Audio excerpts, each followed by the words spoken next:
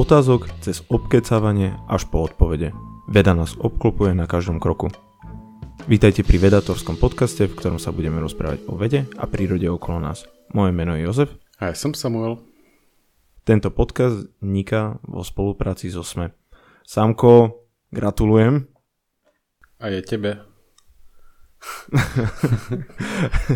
Celej našej redakcii gratulujem a ďakujem všetkým.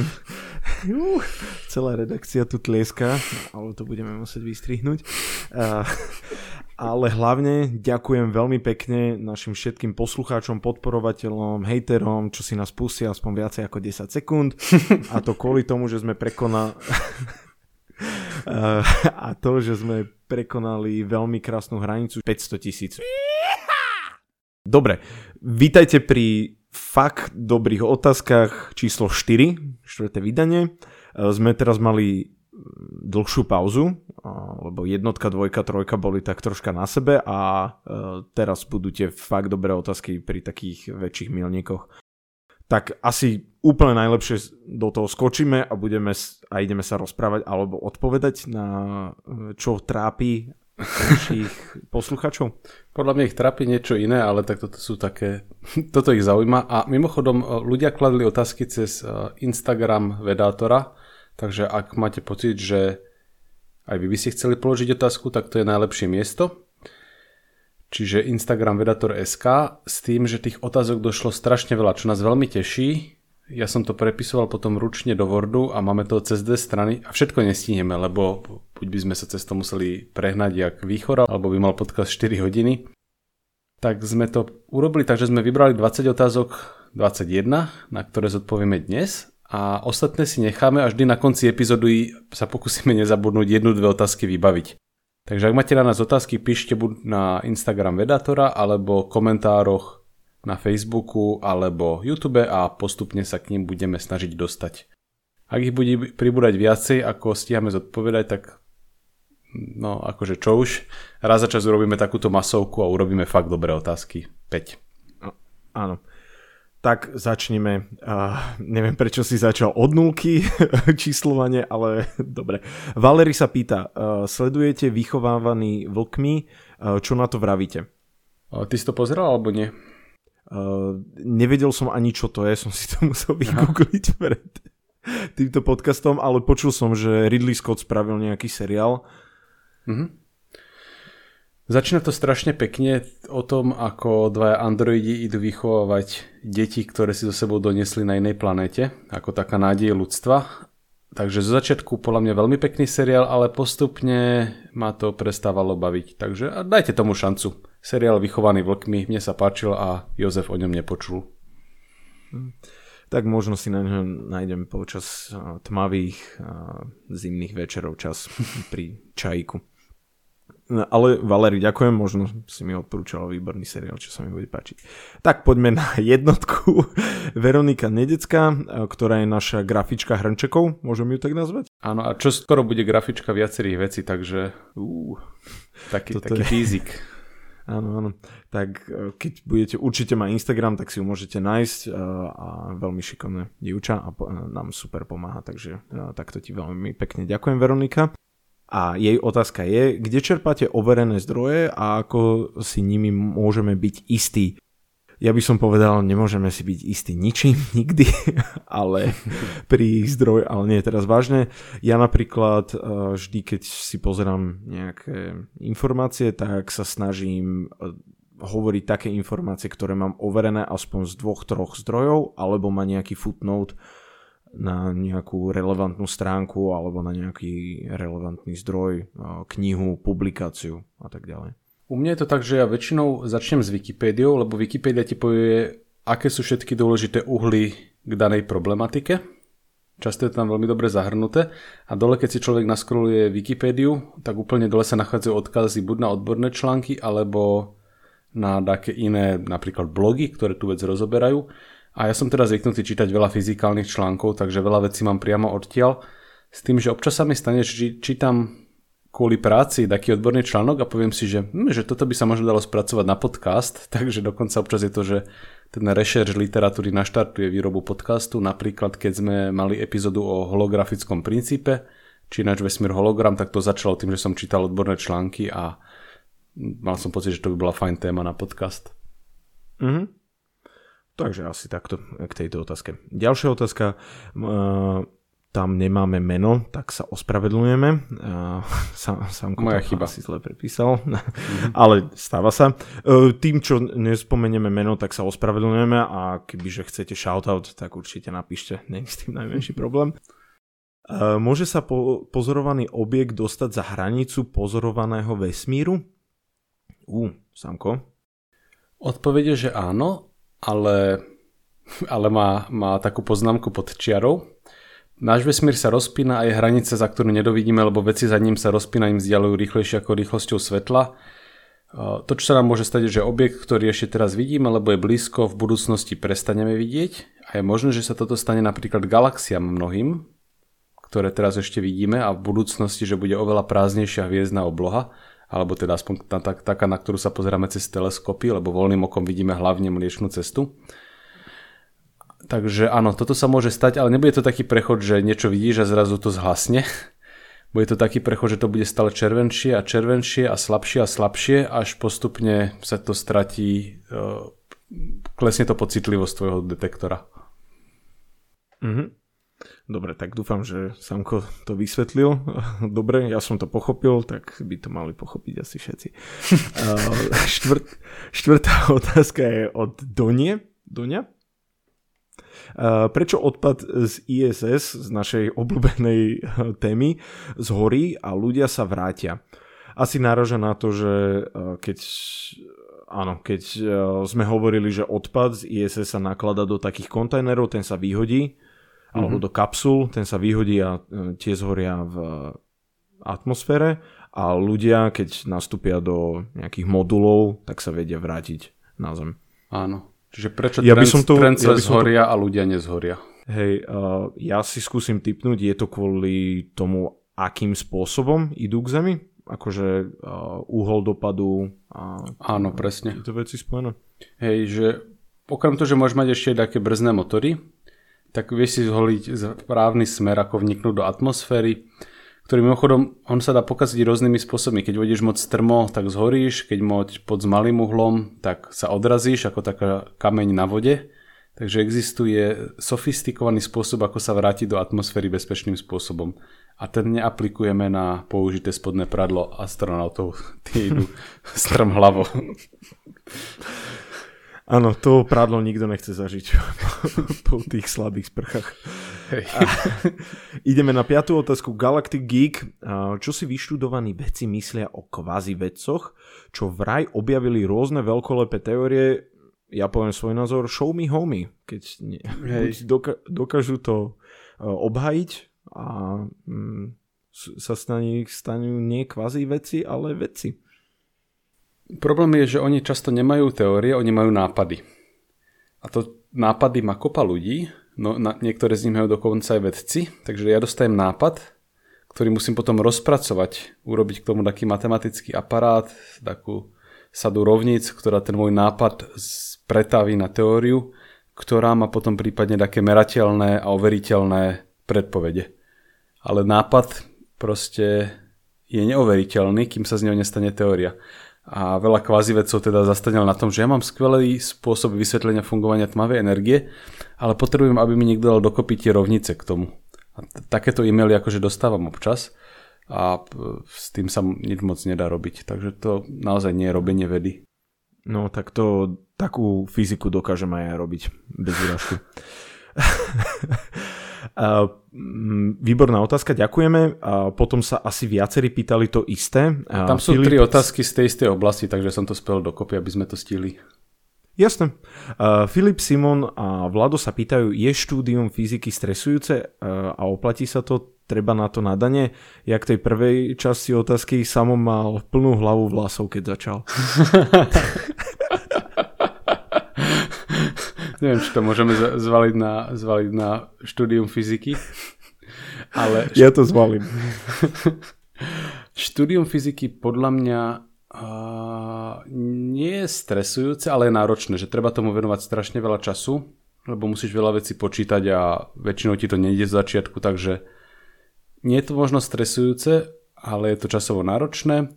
Oplatí sa to, ak sa chceš stať fyzikom, tak je to zatiaľ jediný spôsob, aký poznáme. Ešte druhý spôsob je, že môžeš byť matematikom a prehúpnúť do fyziky, ale väčšina ľudí, ktorí sa živí fyzikou, tú fyziku vyštudovala.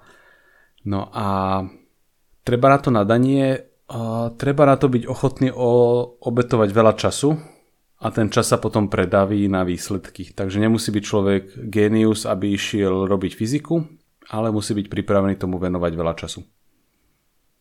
Super. Janka sa pýta, koľko ešte dielov bude mať séria o mimozemskom živote a plánujete ďalšiu sériu? No. Toto ani ja neviem. Zatiaľ sme nahrali 6 a minimálne 2 sú tam ešte určite. A medzi 2 a 4 by som povedal. Že ak by sme to chceli čo najrýchlejšie ukončiť, tak spravíme 2. A keby sme chceli ešte trošku pridať, tak spravíme 4, ale najviac 10 diel na to bude séria asi. Nie? Súhlasíš? Ja tiež súhlasím. Troška to podojíme. Mne sa toto strašne páči, tá séria, lebo v podstate ja som sám nebol spokojný so svojím názorom, ktorý na túto tému mám a mám pocit, že sa mi celkom vykryštalizoval počas toho, ako to robíme. Takže za seba som spokojný. Teraz mi napadlo, že možno by to mohlo byť aj 12, ale 12 je už asi veľa. Uvidíme. Možno budeme mať 15-dielnú sériu a si budeš hovoriť, že bodaj by som to nehovoril o tých 12 dieloch. Alebo bodaj by som to usekol pri tej 8. Áno, tak. A plánujeme ďalšiu sériu.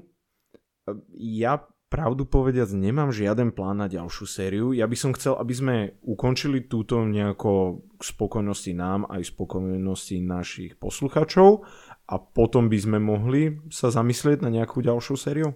Áno, ale ešte s tým, že dodám, že my máme nenápadne vodkané do podcastu rôzne iné také série, ktoré ale oficiálne neoznačujeme, napríklad rozprávame systematicky o rôznych fyzikálnych časticiach. Už sme mali neutríno, čo sme mali ešte, aké fyzikálne častice? No proste hardcore fanúšikovia si vedia spraviť série. Higgsov bozon sme mali a neutrína a postupne budeme pridávať všetky elementárne častice. Fotóny, gluóny a podobne. Takže to je tiež také, čo... A podľa mňa systematicky sa venujeme vesmíru, že tiež by sa to v princípe dalo nazvať sériou, ale je to taká poprepletaná kade-tade. Tmavá hmota, tmavá energia a meranie vzdialenosti vo vesmíre, takéto veci. Problém je s týmito sériami, že veľakrát zabočujú tie teórie aj do iných oblastí a nedá sa to len kryštalizovať, že teraz sa budeme baviť napríklad len o Einsteinový zákon relativity a že do ničoho iného neodbočíme nikde. Keď sme mali Newtonov zázračný rok, tak to by v podstate mohla byť miniséria, že by sme každý ten jeho nápad urobili na celú epizódu, alebo to isté urobiť o tom Einsteinovi. Takže možno budú ešte také kratšie série. To si viem predstaviť. A ja teraz ako rozmýšľam, možno bude séria o významných vedcoch. Už sme... A vedkyniach. A vedkyniach samozrejme. Tak možno takáto séria, ale nemyslím si, že bude už takto označovaná ako v mimozemskom živote. Ale uvidíme. Ja. Dobre. 8. otázka. Števo sa pýta, odkiaľ majú planéty svoju rotáciu? Toto si myslím, že pamätám. Je to jak sa tvorí ten planetový disk a jak sa začne vytvárať planéta z prachu a rôznych častíc. Je to efekt krasokorčuliarky. Keď máš vec, ktorá má široké rozpätie a točí sa pomaly, a keď sa potom stiahne, aby zaberala menšiu oblasť, tak sa roztočí. Čiže krasokorčuliarka má roztiahnuté ruky, točí sa pomaly, dá ich k sebe, roztočí sa rýchlo. To isté sa deje s hmotou pri vzniku planét, hviezd, čiernych dier, galaxií a podobne. Ona sa hýbala po veľkej oblasti, veľmi pomaly, ale ako sa koncentrovala, tak sa tým roztočila. Ďakujeme za otázku. A 9. otázka od Davida. Akú hudbu počúvate? Sámko, poď ty prvý. Všelijakú. U mňa počas pracovnej doby podľa toho, na čom robím. Keď robím s textom, tak nemôžem počúvať niečo, kde sú slova väčšinou, takže počúvam väčšinou soundtrack buď Pána prstenov alebo Interstellar. Som chcel ja povedať, ten Pána prstenov. To je najlepší soundtrack na prácu a písanie. To je hej, presne. alebo občas také lo-fi playlisty. Keď programujem alebo robím niečo v matematike, takom matematickom softveri, tak väčšinou k tomu počúvam rap. Neviem prečo, vtedy sa mi s tým dobre robí. Takáto práca na počítači. Aj rytmusa? To nie. Ale ináč ja mám pocit, že mám obľúbených strašne veľa rôznych hudobníkov, úplne že z každého žánru, takže na nič nie som vysadený. No a čo ty? Korejský pop? Nie, to ma moc nejako nebaví a nepáči sa mi tá hudba, ale nemusíš vysvetľovať. Pri práci japonský jazz a taký, že barový jazz, je to veľmi príjemné si to len tak pustiť, čítať si popri tom, a hlavne keď píšem nejaké dlhšie veci a potrebujem sa na niečo sústrediť, tak to mi veľmi pomáha. Hudby z filmov sú veľmi dobré a soundtrack Pána prstenov je úplný top, akože to rigoróznu prácu som vďaka tomu napísal, akože vďaka tomu som napísal to, nebudem si klamať. Proste. Bol si aj na tej živej? Nie, nebol som, vtedy sme boli preč. Blbé. Ale chcel som ísť, ale mal byť aj tento rok, myslím. Hej, ja som bol na jednotke, ale na dvojke som už nebol. No, veľká škoda. A potom ďalší rok mám veľmi rád. Red Hot Chili Peppers, Linkin Park, ale rôzne EDM mám dosť rád, takže keď sa chcem uvoľniť, to je ťažké povedať, ale to mám rád tú hudbu a melodickú aj rap. Dobre, ďalšia otázka od Ondreja Juhasa. Na čom teraz pracujete? No, povedz. Na rôznych veciach, ale asi nič, čo by zaujímalo. Ty nemôžeš povedať, že ani? Ty si právne viazaný. Áno, ja ani nemôžem povedať na veciach, čo pracujem. Pracujem na jednej veľmi veľkej a zaujímavej veci, ale nemôžem ani nič povedať, takže to je asi celé. A pracujem... možno nie na čom pracujem ako v pracovnom živote, ale vo voľnom čase sa teraz venujem výrobe cestovín. No a za mňa na Vedatorovi sa hlavne venujem teraz 2 knihám. Jedna je Najzaujímavejšie experimenty o fyzike, ktorá sa už dá podporiť na Startlabe, nenapadná vsúka. A to je kniha pre deti. A potom mám ešte takú knihu rozpísanú, takmer dopísanú, ktorá dúfam, že budúci rok bude hotová. Takže to vedatorsky ma najviac asi časovo zaneprázdňuje. A odborne sa teraz venujem 2 témam. Ešte dorábam výskum, čo sme rozrobili v Dubline. Ten je o teórii malých systémov interagujúcich častíc a fázových prechodov v nich. A druhej téme, ktorej sa teraz trošku viac znova venujem, sú mikroskopické čierne diery a ich prípadné možnosti pozorovania. Wow, si ma dozatienil toho odpovedovník. Ale ty si nepovedal čo, takže ty, vieš, tam si človek môže hocičo domyslieť. Ja som chrúnkavý záhadný. Dobre, 11. otázka od Strizo. Prečo nie je možné na Sahare postaviť veľkú elektráreň a cez ňu poháňať svet? Je to možné, ale nikto sa do toho nechce pustiť. Ono spočítalo sa, že na to, aby sme ukojili energetické potreby našej planety, tak by stačilo mať solárnu farmu o rozmeroch Španielska, čo Španieli znervozneli pri tomto prirovnaní asi.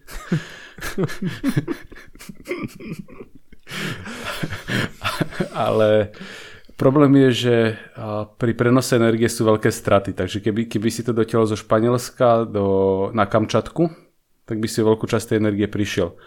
Ale v Austrálii spúšťajú teraz projekt, kde niekde na severe Austrálie majú urobiť 12 hektárovú solárnu elektráreň. Áno. Solárne panely. Áno. A budú dodávať energiu Singapuru a mali by pokryť 20% potrieb Singapuru. S tým, že nie som si istý, či to tam budú prenášať ako batérie alebo priamo cez vedenie. Lebo dočítal som sa o tom, že veľa energie sa bude ukladať v batériách, 30 GWh, čo bude najväčšia kapacita uloženej energie na svete. ale nie som si istý, ako sa to tam bude dostávať. No tak asi si ešte budeme pár rokov musieť počkať na tú realizáciu aj na všetko s tým spojené. Ale už čítam, že tam bude dlhý podmorský kábel, takmer 4000 km dlhý. Nechce sa mi veriť, že sa to oplatí. Ale možno Singapur je tak energeticky závislý. Asi to majú spočítané. Takže... Určite. Nebudú to robiť, keby že sa to im neoplatí. A čo si pamätám, pred pár rokmi sme sa ešte o tom rozprávali, tá elektráreň v Sahare mala byť, bol to reálny projekt. Myslím si, že nemal to byť projekt pre celý svet, ale malo to byť pre štáty Severnej Afriky a pre Európu, alebo možno len pre Južnú Európu, teraz neviem presne, ale sa opustilo od toho plánu aj z toho dôvodu, prečo sa Rally Dakar jazdí v Južnej Amerike a nie v Dakare v Afrike, kvôli tomu, že je veľmi nestabilná tá časť sveta a nikto nedá miliardy na nejaký projekt, aby potom to tam museli opravovať stále a no, proste, veď viete. Ja som ešte videl, že je taký pekný komentár, alebo videl. Juro Tekel, čo organizuje Vedatur, mi to hovoril, že niekde čítal, že ak by sa také množstvo energie hromadilo v jednej časti sveta a vypúšťalo v iných, takže by to výražne narušilo fungovanie atmosféry. Wow. Hej, že pri takýchto veľkých zásahoch, že by sme si aj na toto mali dávať pozor. Čiže radšej na miesto jednej veľkej urobiť napríklad 100. Alebo 1000 aj. 1000 je stále relatívne malé číslo. Jasné. A podľa mňa k tomuto sa bude smerovať, že budú tieto elektrárne častejšie a hlavne jak sa znižuje tie nároky na vytvorenie týchto elektrární. Dobre, ideme na 12. otázku. Štefovský? Potrap sa, ja neviem. Tak, oficiálne to znie. Kto je podľa vás najinšpiratívnejšia osoba všetkých čias? Ťažká otázka. Pre mňa je neskutočne inšpiratívna Maria Curie. Akože neuveriteľná osoba, aj ten jej život, aj všetko s ňou spojené, aj čo dokázala v živote.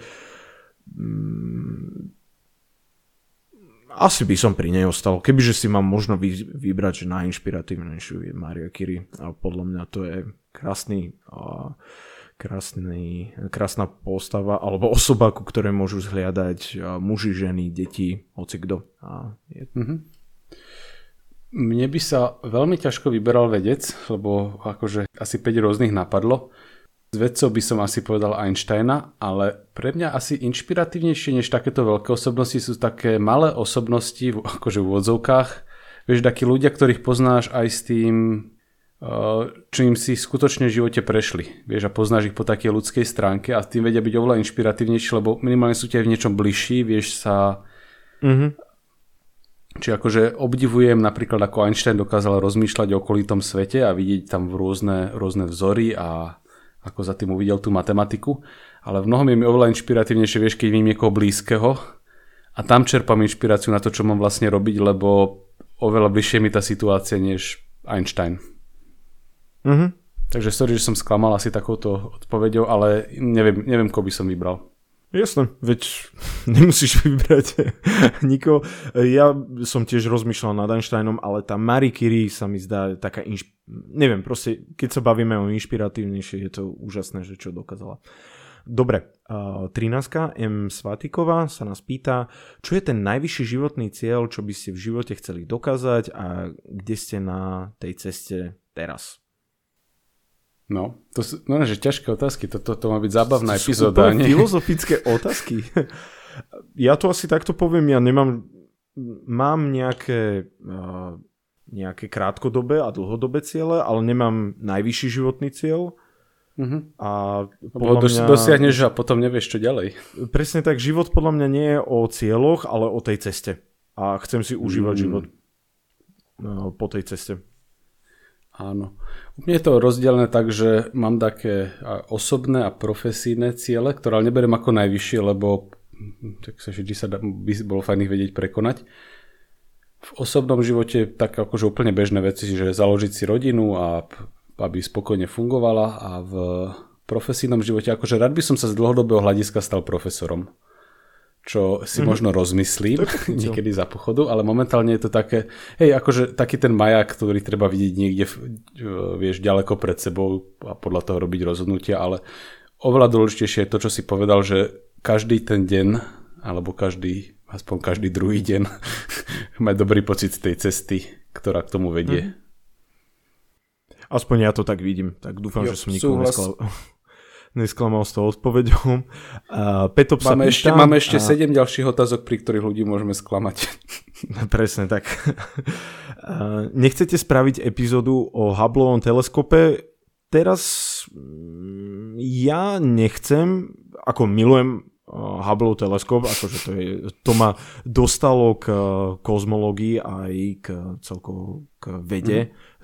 Keď som mal prvý internet, ktorý mal 512 KB rýchlosť a som si nahrával tie krásne fotky Hubbleové na stránke NASA, čo oni vždy, myslím, že každý deň alebo každý mesiac vydávajú takú sériu tých najkrajších fotiek, to nie je neskutočné, ale myslím si, že sme o ňom dosť hovorili nie v dedikovanej epizóde, ale tak okrajovo v niektorých. Tak, úplne presne, ale ja by som ešte možno dodal, teda okrem toho, že ja ho mám rovnako rád, ja by som o ňom možno niekedy spravil epizódu, ale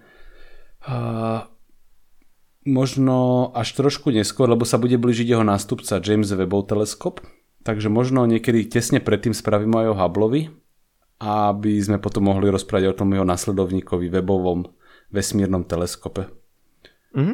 Dobre. 15. otázka od Filipa. Koľko je vás teraz v skupine Vedatora a ako nahrávate podcasty? Skupina Vedatora Nemyslí redakciu. Nemyslí redakciu, dobre, lebo to nemôžeme povedať o redakcii. No, ale v skupine Vedatora je teraz, dajme tomu, že 10 ľudí. S tým, že to nie je taká jasne definovaná skupina, ale ja som myslel, že na Facebooku skupine Vedatora. No, nie, akože na Facebookovej strane. Tí, čo tvoria. Tí, čo tvoria, podľa mňa myslia, áno. Hej, a tých je okolo 10, dajme tomu, ktorí ako spolupracujú na obsahu, tak okrem nás dvoch, takí traja ľudia cca píšu pomerne pravidelne články, iní ľudia pomáhajú s webom a podobne, čiže zhruba tak 10, ale je to úplne nejasné, lebo niektorí ľudia pomôžu raz za pár mesiacov s takou drobnosťou a niektorí relatívne pravidelne. Juro organizuje prednášky Vedatúr, takže plus ale minus. Teraz má voľno. Vďaka korone. No však počkaj, aké robia sa online. Ja viem. Chcel som to troška odľahčiť. No. Je to niekedy stresujúcejšie, lebo počas živého vysielania sa ti nestane, že sa ti preruší spojenie k rečníkovi, teda keď máš normálnu prednášku a keď to robíš online, tak je to zrazu nepríjemne bežný jav. Hej. A potom tá druhá časť, ako nahrávate podcasty, teraz nakoľko je lockdown znova, tak ich nahrávame externe. Každý sme doma, sme v Bratislave, máme nakúpené inštrumenty na to a sa stretávame. Teraz sa nám to druhýkrát alebo tretíkrát stalo, že v nedeľu, myslím, večer nahrávame. Hej. Takže... S tým, že v podstate my sme prepojení cez Skype, každý si nahrá svoje audio, ktoré potom spracujem cez Audacity, odstraním ruch, odstraním také brepty, bláboli, ckania. Ja rád cekám. Áno, to je asi jediné cknutie, dúfam, ktoré teraz od nás počujete, ktoré to tam nechám. Za bežných podmienok znamená, že keď nie je svetová pandémia, tak radi nahrávame v štúdiu Smečka, ale teda v štúdiu Sme, ale teraz je to komplikovanejšie, takže takto na diaľku. A veľmi nám to pomáha, lebo sú úplne super a veľmi sa milo k nám správajú, takže je to paradička. A ďalšia otázka od Miňa. Už niečo prekonalo rýchlosť svetla? Nevieme o tom. Ak áno, tak by sa to spravilo veľmi divným spôsobom. Narúšalo by to kauzalitu asi a podobne. A pár rokov dozadu obehla svet správa, že v talianskom detektore sa podarilo namerať nad svetelnú rýchlosť, ale ukázalo sa, že tam bol proste zle zapojený kábel a to spôsobilo malú chybu v meraní, ktorá pôsobila ako nadsvetelná rýchlosť, ale myslíme si, že nič nemôže cestovať rýchlejšie ako svetlo. To je tak smutné, takáto správa, keď sa namerali sme, bol tam zle zapojený kábel. Jup. A hlavne, vieš, že ide o to, že to nameriaš a teraz máš obrovskú dilemu, že Ak máš pravdu a nepovieš to, tak je možné, že ti vyfúknú najväčší objav v histórii, alebo minimálne za posledné 10 ročia, vyfúknú ti Nobelovku, vyfúknú ti celosvetovú slavu. Na druhej strane, ak to povieš a potom to budeš musieť odvolať, tak si narobíš hanbu. A teraz je vždy ťažké rozmýšľanie, že čo má byť prvé. A už sa stalo, že dve skupiny boli v tomto štádiu, že boli ticho. A jedna si uvedomila, že aj tí druhí sú ticho, tak my s tým ideme von, lebo vlastne to, že sú oni ticho, potvrdzuje, že tiež nad niečím rozmýšľajú. Keby neboli ticho, tak by dávali aspoň také priemerné výsledky medzi tým, ale zrazu stichli. Takže asi tiež nad niečím dumajú. Je takto, že dávali nejaké výsledky, ale zrazu boli obaja ticho. Áno. A zrazu utlo, takže aha, že oni asi tiež došli k niečomu a váhajú teraz. Tak poďme s tým von prvými. Tak toto sú úplne pokrové uvažovačky. Hej.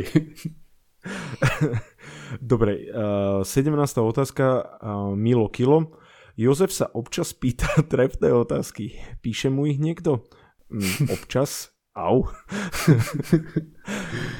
A máme, ako sme už hovorili niekoľkokrát, máme predpripravenú epizódu a sa držíme nejakého takého scénaru, by som to tak nazval, ale nie je to scénar, ne? No dovol. Snažíme sa to viesť otvoreným dialogom, ale sú niektoré témy, ktoré chceme prejsť a si dopisujeme tie otázky, väčšinou ich Samko napíše a ja to buď potom upravím, alebo sa inakšie tie otázky pýtam, jak to vyplýva z toho. Väčšinou ten scenár vyzerá tak, že máme zhruba jednu stranu wordovského dokumentu, kde ani nie sú také konkrétne body, teda nie sú konkrétne otázky, je to len tak, že prvá časť tej témy, taký úvod, dve časti jadra, potom ako to celé uzavrieť. K tomu máme pohádzané také linky, aby sme sa vedeli odvolávať na aktuálne dáta. A tie otázky vyplývajú tak plynulo z toho, že tak ako sa dostať z tejto časti do tej ďalšej časti, ako to plynulo premostiť, prípadne ako to ešte doplniť, aby to bolo taký ucelená časť. Hej, ale celá redakcia pracuje na tých otázkach. Áno, nám to vypisujú, hej, a presne občas nám tu do druhého uška taký vtip. Máme našepkávačov, fact-checkerov, proste je to tu. Čítačky. Čítačky, hej. Dobre, Janka, ktorá poslala otázku od 12-ročného syna, tak pozdravujeme synčeka, mohla dať meno, by sme ho pozdravili aj menom, ale... Možno sa ešte nerozhodli. Možno má len priezvisko. V akom jazyku rozmýšľajú hluchonemí ľudia? Ja vôbec netuším. Aj tak som túto otázku zaradil ako výzvu pre poslucháčov, aby nám dali vedieť a my to potom dáme vedieť ostatným. Takže ja osobne neviem a keď máte skúsenosť, tak nám dajte vedieť, lebo bolo to tak zaujímavá otázka, že mi to bolo ľúto vynechať, ale nechcel som zase len, že vygoogliť odpoveď, lebo vieš, nemáš záruku, že vygoogliš správnu informáciu. Takže skúste nám napísať a možno tomu niekto aj dobre rozumie alebo má skúsenosti a poučí nás v tomto ohľade. 19. otázka. Miriam od 3-ročného synčeka. Wow. Popadneš z tejto otázky, čo vymyslel ten 3-ročný chalan. Prečo sú káčatka žlté, keď kačka je hnedá a káčer má zelenú hlavu? To je také zlaté. Ale to je brutálne dobrá otázka. Áno, je. Čo, mení sa im tam perie nejako? Má to dve časti. Prvú, čo treba vysvetliť asi 3-ročnému synovi, je, že zvieratá sa jednoducho nemiešajú ako pastelky napríklad. Čiže spôsob, ako z mamičky a otecka vznikne dieťatko, je trošku zložitejší ako len taký jednoduchý mix. Takže dieťa nemusí byť priemerom rodičov vo všetkých veciach. Toto slovo priemer sa už asi trošku ťažšie bude vysvetľovať. No ale potom je otázka, že prečo vlastne nielen kačky alebo káčatka, ale mnohé iné mláďatá vtákov vyzerajú ináč ako ich rodičia. Mm-hmm. Ten dôvod je taký, že poprvé oni majú iné pierka, ktoré nie sú až tak dobré napríklad na lietanie alebo plávanie, ale sú hrejivé. Od nich sa zatiaľ neočakáva, že by niečo robili, len že tam budú sedieť v hniezde a vrieskať a budú obskakovaní rodičmi.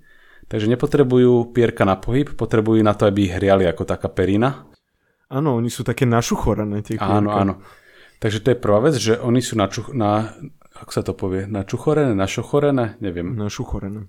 Hej, také fluffy. Fluffy.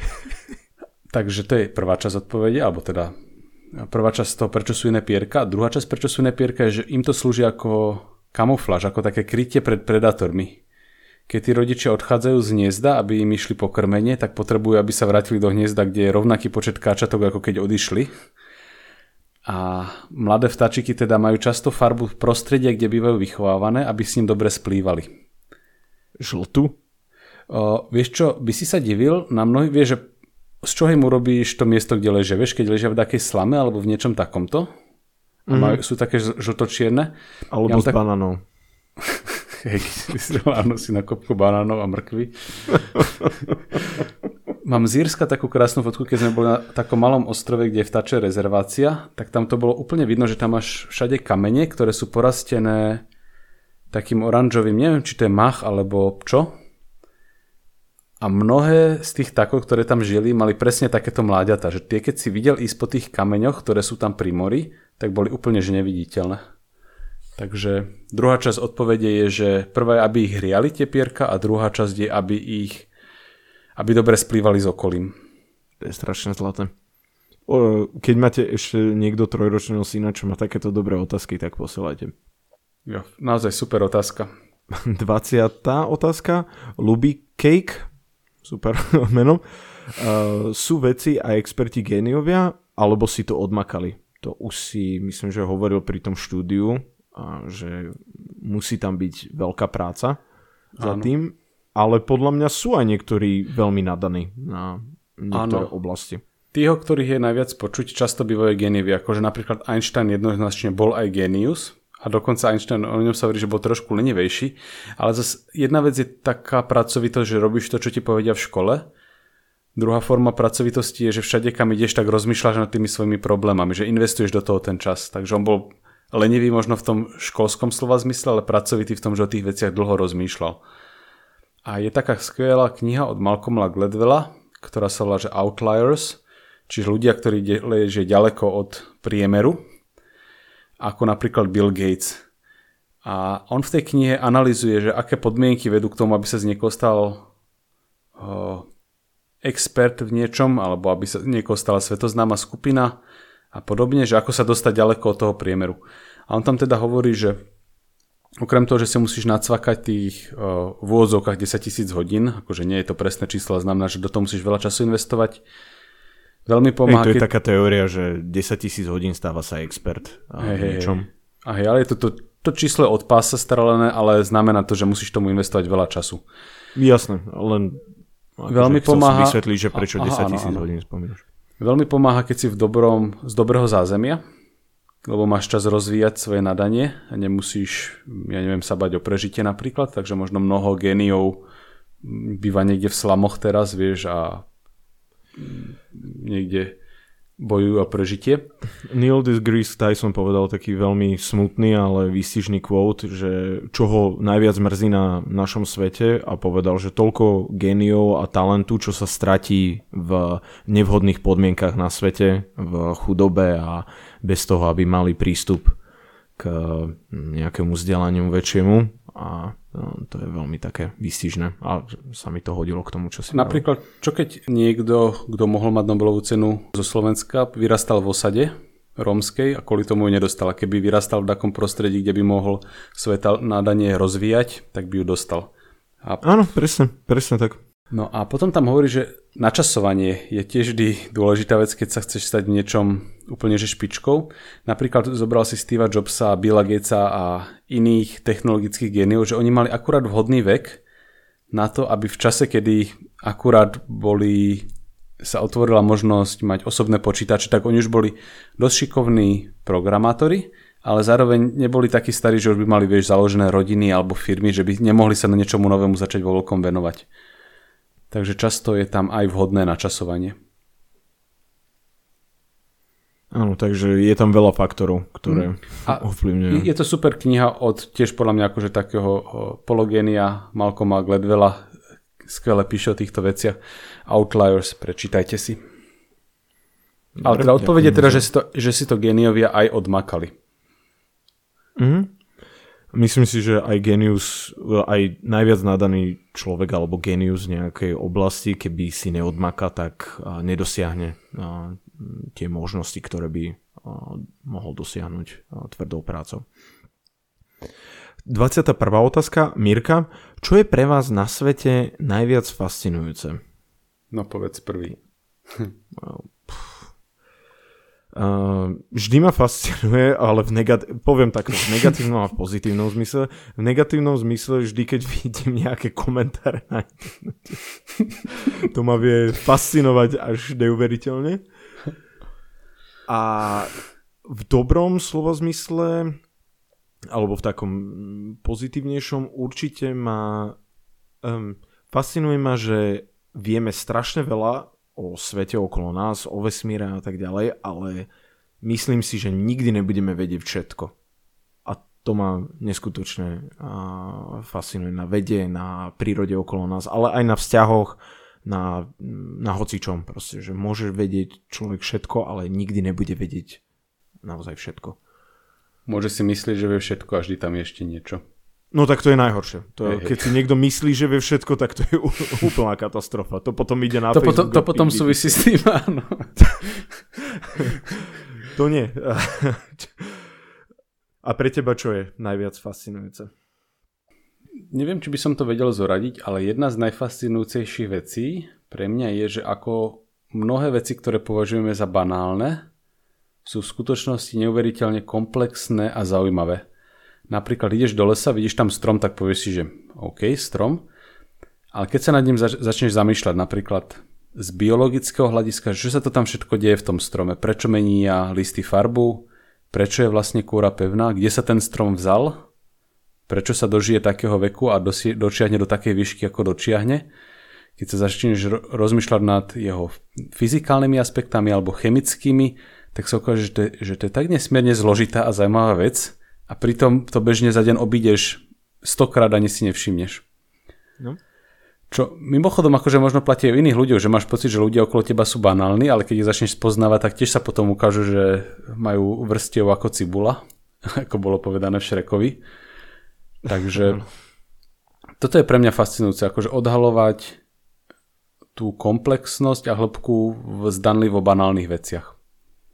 Ja keď niekde cestujem s týmito ľuďmi, jak si hovoril, tak ja sa vždy si nájdem nejaký čas, že si zoberiem knihu alebo len tak pozorujem ľudí a vidím niekoho, napríklad niekoho v obleku, jak niekde prechádza a tak rozmýšľam, že čo robí tento človek, a proste sa tak zamýšľam, že na tom svete je tak strašne veľa ľudí, aj všetkoho iného, že čo môže robiť, že aj on má život, má svoju rodinu, má svoje problémy, má svoje radosti a tak, takže to je taká moja pasia, people watching sa to volá.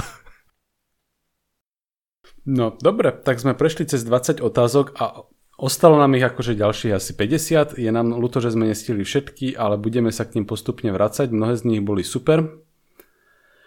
A budeme tu dávať nakoniec epizód napríklad, alebo niekde čo možno vo Vedastorke spomeniem. Takže postupne sa k nim budeme dostávať a pokojne nám píšte otázky ďalšie, napríklad na Instagram Vedator alebo na YouTubeový kanál Vedatora, kam dávame tiež tieto podcasty, alebo na Facebook Vedatora. Alebo aj e-mail máme vedatorský podcast gmail.com, ten moc sme neplogovali, tak môžeme len bez diakritiky vedatorský podcast @gmail.com, kebyže máte nejaké otázky, tak môžete aj tam napísať, čo je vám príjemnejšie. Tak ďakujem veľmi pekne za počúvanie tejto epizódy. Sámko bude vydávať knihu, tak určite, keď si počúvnete staršie podcasty, na konci nájdete, že čo to je za knižku. Ja vám to poviem aj teraz. Najkrajšie experimenty vo fyzike a nájdete ju na Startlabe momentálne. Startlabe. Najkrajšie experimenty vo fyzike a je to pre deti. Knižka o zvedavosti a vede. Aby ste vychovávali zvedátorov, ale potom neručíme za tie otázky, čo vám budú dávať vás. Dopredu sa ospravedlňujeme. Ja vám veľmi pekne ďakujem, že ste nás dneska počúvali. Nájdete nás na všetkých podcastových aplikáciách, aspoň myslím, kebyže na nejaké chýbame, tak nám určite dajte vedieť. Vidíme sa na budúce. Do počutia. Majte sa pekne.